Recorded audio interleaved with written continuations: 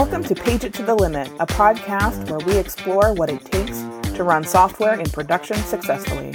We cover leading practices used in the software industry to improve both system reliability and the lives of the people supporting those systems. I'm your host, Mandy Walls. Find me at LNXCHK on Twitter. All right, welcome back. This week I have with me Mike Fiedler. I've known Mike for a long time, and we used to be sort of neighbors in New York. He lived in a building across the street from me. Other than that, too, it was like he was part of the chef community when I worked at Chef, and now he's working for Python. So, Mike, welcome to the show. Thanks. I'm really excited to be here. So tell us about what you're currently doing and the kinds of things you've gotten yourself into these days. Oh, my goodness. So what I'm doing now. So as of August this year, I am employed by the Python Software Foundation, a nonprofit that is the force behind the Python language, or the stewards of the Python language and the Python package index, PyPI. And the work we do is supporting the Python community at large, which is all over the planet and a little bit beyond. What do you mean a little bit beyond? Well, if you haven't noticed, the Mars rover and the little helicopter are powered by Python. So we've left the planet. Oh, very nice. Which is very cool. That is super cool. Years ago, I went to a presentation by Vince Cerf. He used to do like the interplanetary internet talk about that stuff. That's super cool. So now you guys are actually like deployed into the universe. Yeah, it's a little bit of a weird thing to think about, of just working at something as core as the Python language or Python package index, where I focus, where our users are literally anyone and everyone, because there's almost nothing digital that anybody interacts with that isn't related in some fashion to Python these days.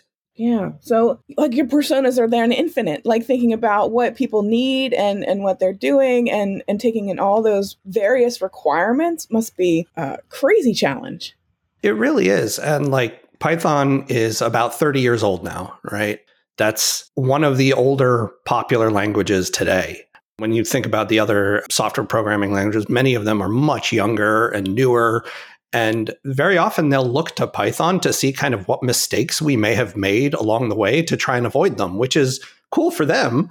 But it's hard for us as we kind of look at our legacy and our backwards compatibility requirements and how we want to provide different user use cases. Python is heavily used in, web and all other kind of user-facing applications, but it's also heavily used in the scientific community that have vastly different concerns, constraints, programming styles, but they all want to use this language that they find very approachable.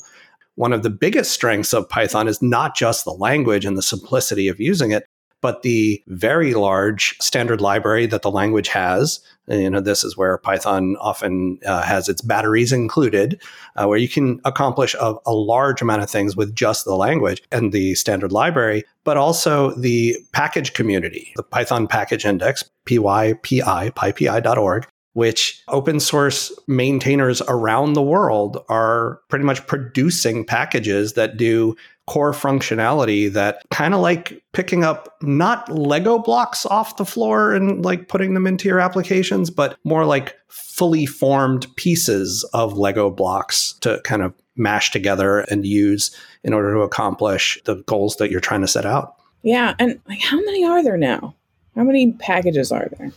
I mean, we've got a stat that updates once a day because it's a computationally expensive query, but there are just under 500,000 projects, 490,000 projects with over 5 million releases. Wow. Yeah. Does that mean every project has 10 releases? No. And some projects only have one, but some have a lot more, so on average. But yeah, a given project over its life cycle can have many releases, and people are releasing new versions all the time. And I work on the package index that hosts all of these different packages and provides them to the different client-side installers. We talked about different personas or use cases. The way Python has historically worked is through the Python Enhancement Proposal process, or PEP. Some places would call it an RFC or those kinds of processes, in order to publish the ideas that they want to change, kind of provide their research or motivation, what other things they've thought of.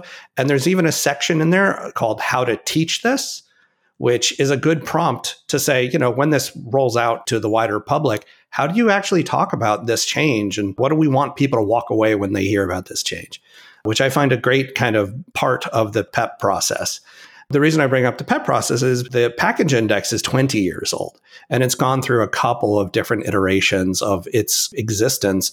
The most recent big rewrite happened around 2015 to 2018 and launched in 2018, and that's what we have today. It's called the warehouse.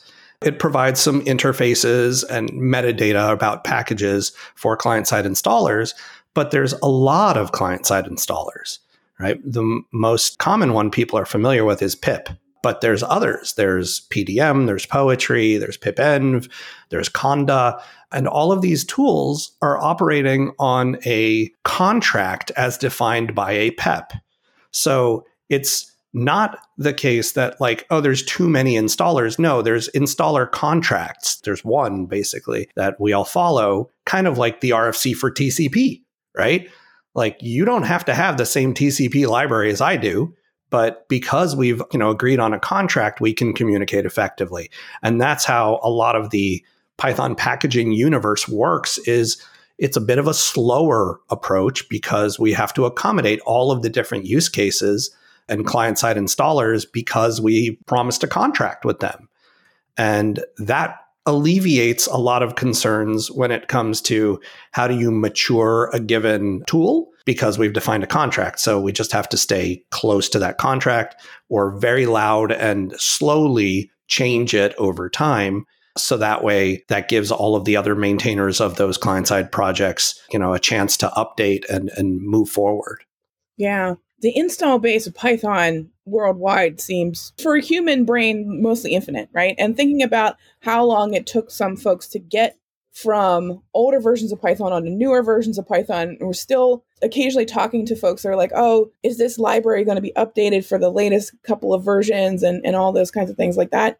That ecosystem sprawl, right, is immense for a language like Python. Because like you say, I worked at NIH for a while. The folks there are on a much different schedule for how they develop scientific libraries and those kinds of things versus what folks are doing for interacting with the PagerDuty API with our libraries. The timescales are vastly different for how often they're going to update anything. Yeah, I think it's a very valid kind of observation and call out, because it's very easy to fall into the trap of, just update your libraries. Absolutely. Right? Yeah. And push a new version. Right. And coming from a web operations background, it's okay, that's relatively easy, right? Update your packages, run through your tests, make sure you're happy with it, and then push it.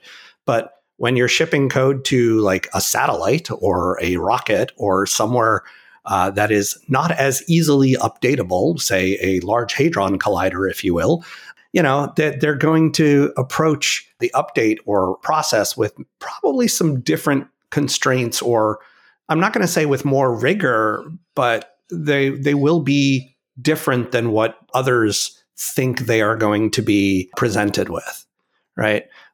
The ability to, push code to GitHub publicly and then have GitHub Actions run a bunch of steps for me. And then, I cut a release and then I don't have to worry about past releases. That's great as an open source maintainer of a project. But commercial companies, they may have some policy that says they have to support 3 versions back. So how are they going to maintain different library compositions? So it becomes a fun but challenging landscape to consider when making any kinds of drastic changes. So how did you get into this last one? You said you've been there since August. So how did you find this particular job? How did you sneak into this? Well, this is a bit of a weird one for me, right? You mentioned that we met through Chef, right? I came up on the operations side of the house, right? I wasn't a software engineer, a software developer. I didn't, study that. I came up kind of helping keep things running fast and scale. That's where I got my first taste of Python back in about 2007, 2008, when as part of a team, we were migrating some of our Nagios checks, which we use to monitor our systems and architecture. And the language that Nagios was very happy to use was Perl. And if you remember, you had to walk through Perl and deal with all of the complexities of that language and kind of do your thing in Perl. And then a version of Nagios came out that supported Python.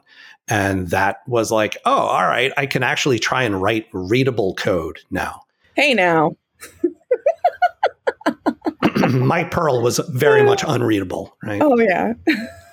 But the Python was much better. So I got to step into this foray of I can start writing some of these checks in Python in a language that more people on the team can read. Sure, yeah. And then as I kind of moved throughout my career since then, I drifted away from Python and got into Chef. Chef is very much a Ruby-based language, DSL on top of Ruby, but an excellent tool set. And where I found it most helpful for me was it started putting me in the mindset of software development as opposed to purely understanding the systems and the operating system and the hardware constraints. I started to understand how to compose software through systems tooling, right? So it was a really cool bridge, if you will, between these two worlds for me. And becoming a maintainer of a bunch of cookbooks was great, but then delving into some of the tooling, right? I wrote some knife plugins. I contributed back to Chef Core once, maybe twice. But, it was a fun challenge to understand how these things work, puzzle apart all the pieces, and then figure out what can I put in here that I wanted to make happen for whatever challenge I was faced with. And that approach to kind of dynamic programming languages, Ruby, helped me come back to Python a couple of years later and say, all this makes a ton more sense right now, even to the point where like the Pragmatic Object-Oriented Design in Ruby book, the POODR book, POODR by Sandy Metz, excellent book, was like, this is a great understanding of how to write software in Ruby. And it's like, all right, it's not a huge jump to understand the same principles in Python. So when I was working through different jobs in my career, I fluctuated between individual contributor and manager. And as a manager, you very often don't get to code as much as you used to, right? And it's super rare unless you're at a really tiny startup and you're very much in it with the team, a very small team. But then you're probably shirking some of your management responsibilities, right? So I had to focus on management, so I did that. But as a way to kind of continue my learning, my passion, I kept going with open source. And I've now been contributing to my GitHub account for over a decade. And it's been fun to kind of build up different tools, different processes, different things over time. And a lot of them are in Python now. I started contributing to the warehouse code base a few years ago in JavaScript. There's a little bit of JavaScript in there. And I wanted one feature on the website, and JavaScript was the way to implement it. So I came into Python through JavaScript, the Python package index through JavaScript. I met some of the maintainers through GitHub issues, and they were really awesome and welcoming. And after contributing a variety of different patches and changes and fixes, I delved heavier into the Python code base and cleared up deprecation warnings, upgraded us from, I think it was Python 3.8 to 3.10, and then quickly 3.11. Saw a massive CPU decrease, which was excellent, just by upgrading from Python 3.10 to 3.11. So that's just a big shout out to the core Python team and the Faster Python project that are continuing to push the envelope of how fast can we make this thing, which is really cool to see over time. I had become a maintainer of this, a volunteer maintainer, just working on it as part of a passion project. And I had taken a career break in January and, spent a lot of time just working on the warehouse. And a job role opened up and they published it widely. Other folks interviewed as well. And I landed the gig. And it's been really cool to work on specifically security and safety for the code base and the ecosystem, because that's what I'm focused on. The role would not be possible without the generosity of Amazon Web Services, who's funding in a large part the role for a year, and hopefully they'll do it again. Oh, that's excellent. Super. So let's talk about the safety and security part for a bit. Like Python traditionally doesn't have I hate to pick on Node, but I'm going to pick on Node because holy heck, every now and then you get these wild stories out of the Node community that something's been poisoned in the well over there. And you're just like, could you not fix this? But the methodology over there seems to not fall in that direction. But as we've talked about with Python, like it's used so many different places that are mission critical. I know it's used by like medical researchers. It's used by folks where their main mission is life critical kinds of systems. So I'm assuming that safety and security are a whole lot more important than maybe some front end code might be when things kind of go bad other places. So I think you're absolutely right. The use cases for Python are wide and varied, and there's no way we can enumerate all of them. I can't say for certain what software, medical places are using, but I'm pretty sure Python's everywhere in some fashion, even if it's part of their like build process, right? It's involved in some fashion. And the hard part with a lot of open source stuff is this notion of trust. Yes. Right? Who do you trust when and why? Why should you trust the Python language? Why use it? Right? Well, you can trust that it is built and published in the transparency in the open. My colleague, the security developer in residence, Seth Larson, also at the Python Software Foundation, recently published a blog on the Python build process, where he kind of takes apart the process of publishing the Python language runtimes and the core CPython runtime, not the language, but the CPython runtime.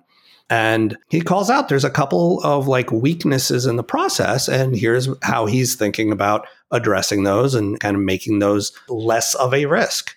Because security is never done, right? It's never, okay, we are secure now, right? Like I wish that was a thing, right? Like even bank vaults, right? Like they lock them, they have their alarm, but those cadre of hooligans are going to get into that bank vault, right?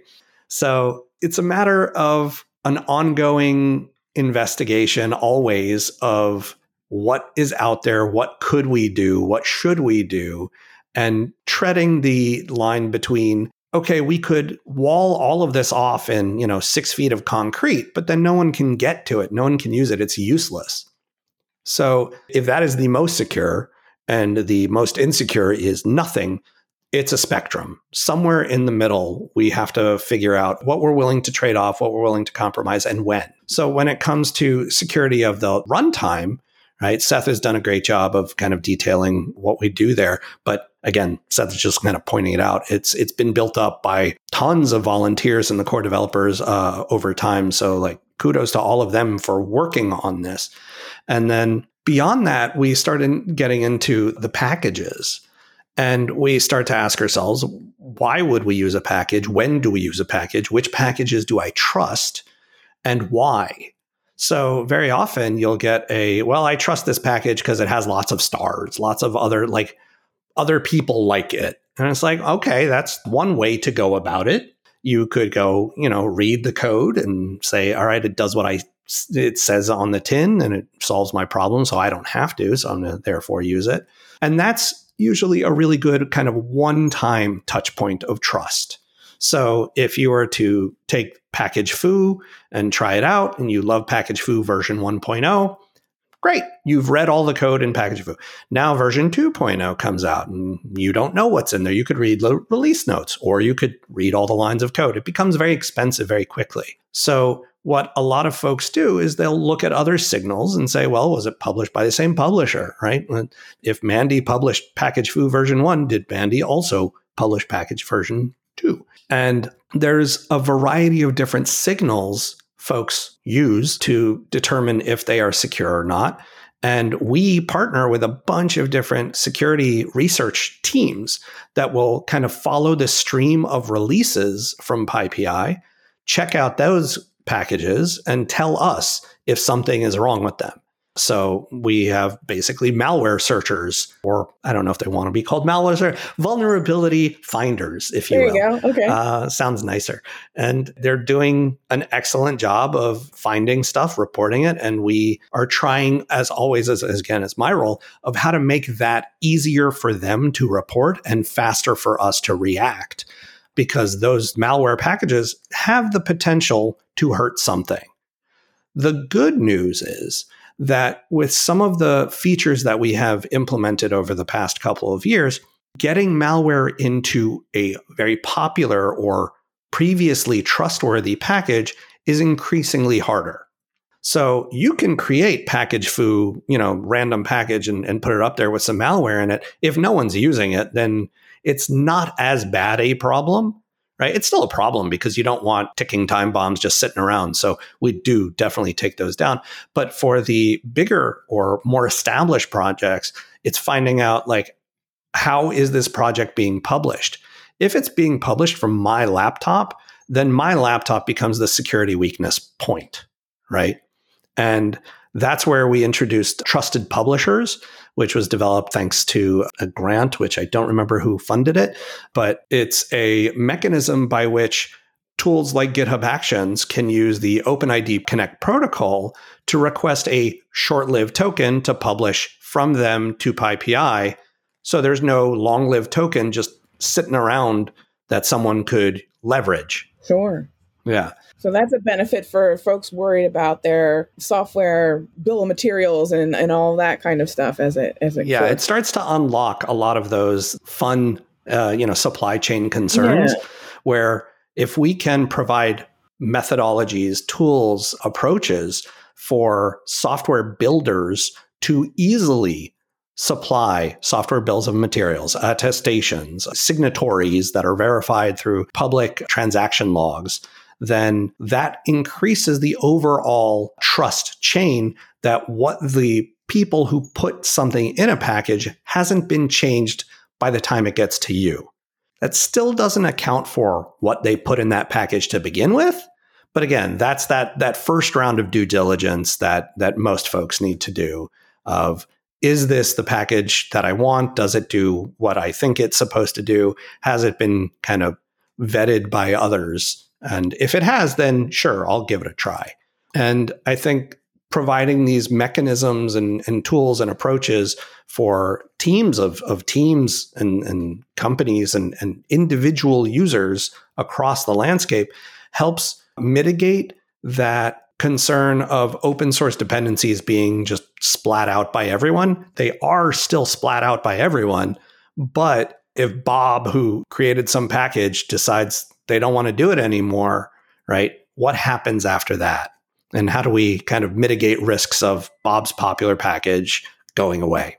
Yeah. Succession planning for open source projects. I mean, we've all been there, right? They have things that get written and the life happens and people either get bored or they have to use something else at work and they're no longer knee deep in this particular kind of environment. So they don't feel particularly drawn to it anymore and they just move on. And when your enterprise is dependent upon the kindness of strangers to maintain your software, there's some things that get lost in the process. Yeah, I mean, for enterprises, I can recommend that any enterprises or CTOs listening to this podcast, go check out TideLift, tidelift.com. It's an excellent program that helps support financially open source maintainers through corporations who subscribe to their subscription. It helps mitigate some risk. It's not perfect. Nothing is perfect, but it helps kind of push that message further. So that way, anyone using open source packages that are covered by a TideLift subscription have some degree of confidence that a security incident will be handled within, a certain amount of reasonable time. Yeah, absolutely. TideLift is super cool. They were on, and I think we've got a friend over there, but they were on like a Gartner cool products list, I think last year. Yeah, super interesting on that one. Oh yeah, Jeremy Katz is over there at TideLift. So excellent. Yeah.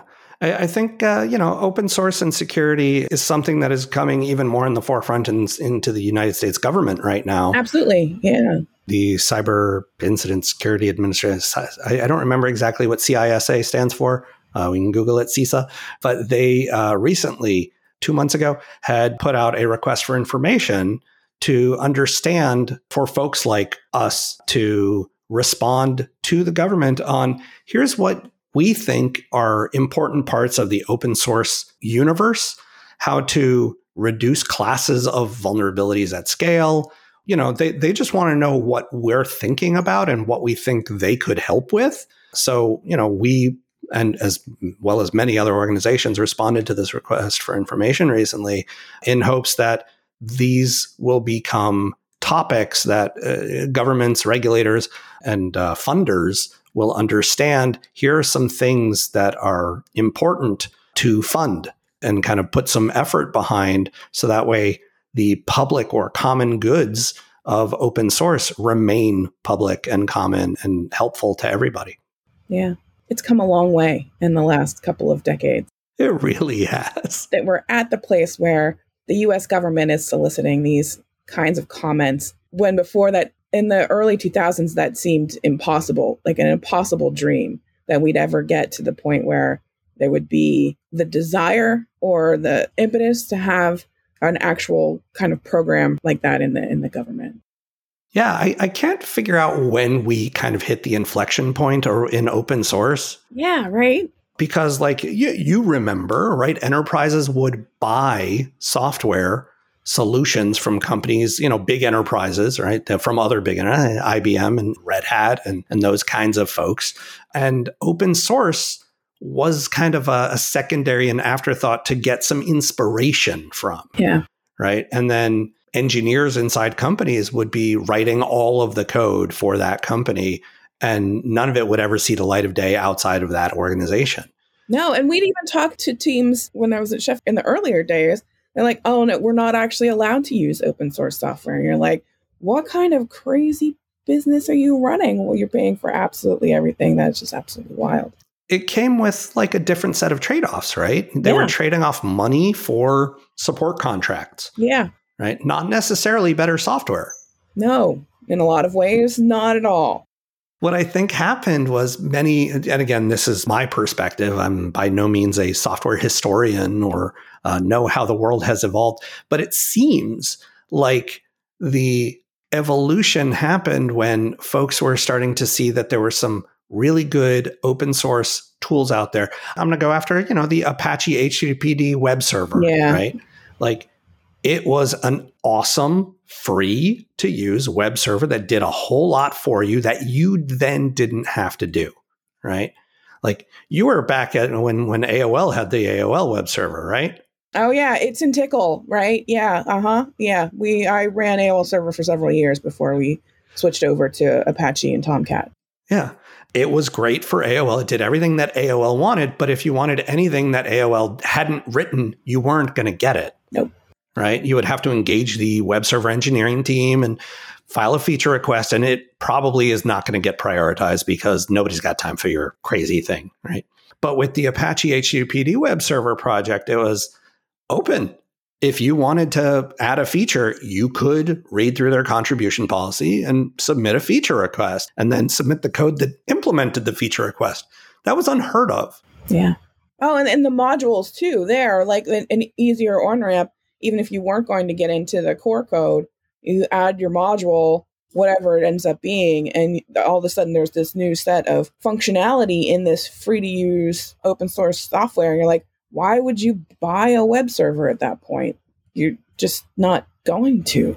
Right. Yeah. And it started this kind of wave of companies bundling some open source software, some custom written code to be a solution. That's where I think this wave of open source technologies and has kind of really boosted. I think one of the things that stood out to me was back when I was at Datadog, very early on, we were asking people to install an agent on their servers. And it was very important to us, and still is at Datadog. I'm not there anymore. Haven't been for some years. But the agent that any of the code that we were asking customers to run had to be open source and auditable by them.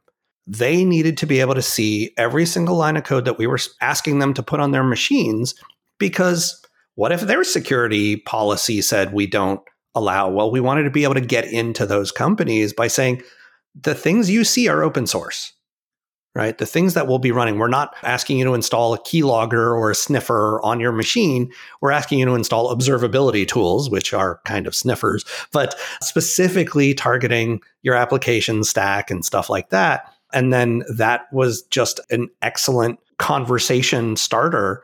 Say, you know what, this other, big co enterprise is asking you to install something like, you don't know what's in that. I don't know what's in that. Yeah, no idea. I could sit there and reverse engineer it and poke at it, but like I don't have that kind of time. But this commitment to open source really helped a lot of companies bridge that gap to say, I'm willing to try this because of how you're going about it. Yeah, excellent. Well, sir, this has been a fascinating conversation and a nice trip down memory lane a little bit too. One other thing that we kind of mentioned at the beginning, in addition to your current job, you're also an AWS hero. And we're recording this the week before reInvent. I think it will go out just after reInvent. So what's it like being an AWS hero? Yeah, I get that occasional question of like, what is a hero? How do you become a hero? So for context, Amazon Web Services, or AWS, hopefully all of your listeners know what AWS is. But if they don't, it's an excellent cloud provider. And they have an internal program which recognizes people out in the world, in the community, not employees of AWS. You literally can't be an employee of AWS and still be a hero. They've hired out of the hero program, and that's how you lose your hero status. There's about 250 of us worldwide in all sorts of disciplines. It's not a very large group, but it's recognizing individuals in areas of expertise about AWS or AWS technologies. And the best way to become a hero is to not want to be one. It's one of those things you kind of get like tapped on the shoulder of like, hey, want into the club. If you want into the club, it's very hard to get in. But if you just do what you're doing and you get tapped, and it's like, that's kind of cool. It provides us this really clear access to service teams when they are, looking for feedback on particular features, ideas, or if we have some critique that we'd like to provide them outside of the public eye, we can kind of fast channel that and, be a little more candid and honest than what we would probably do publicly. But then on the outside of that, very often we can speak knowledgeably about a lot of the AWS technologies that we interact with and provide our customers, our partners, our friends with suggestions and ideas. Like I hang out in the Hangout Slack, and there's a very active AWS channel, and occasionally I'll have the answer for somebody looking for how do I do this? A recent one was, how do I delete all of my versions of S3 files? And, you can do that about 3 to 4 different ways, but there's one that doesn't cost you a whole lot and is pretty easy. So I suggested using an S3 lifecycle policy, and hopefully that works out for them and they don't end up with footing a bill for deleting millions of objects, right? Yeah. Awesome. But the Hero program is really cool. At reInvent, there's going to be a fair amount of heroes speaking at different talks in different venues. There's a developer lounge in the expo hall. Again, if you're listening to this, it's probably after reInvent, and maybe we hung out there. So if we did, high five from the past into the future. Yeah, right? It's time travel is what it all is. Yeah. Awesome. Well, excellent. It has been great to talk to you and catch up and learn all of the insides and outsides of Python and all that great stuff there. So where can folks find you now? Where are you in the social media landscape these days? Oh, it's getting crazier. The easiest way is to go to mike.fiedler.me. That is my website. It will link you to all the other ones. But if you're on Mastodon, I'm Mike the Man at hackyderm.io. If you're on GitHub, I'm Mike the Man on GitHub. Generally, I try to be Mike the Man everywhere, but that's where you can find me. I'm on HangOps, and a bunch of other Slacks are out there. Sweet. All right. Well, sir, thank you so much. I will put a bunch of the things that we talked about in the show notes for folks too, so they can find them and can find you wherever you are.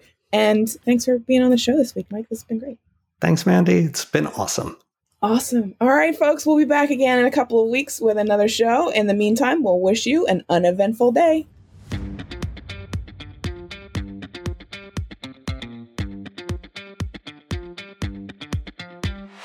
That does it for another installment of Page It to the Limit. We'd like to thank our sponsor, PagerDuty, for making this podcast possible. Remember to subscribe to this podcast if you like what you've heard. You can find our show notes at pageittothelimit.com, and you can reach us on Twitter at pageittothelimit using the number 2. Thank you so much for joining us, and remember, uneventful days are beautiful days.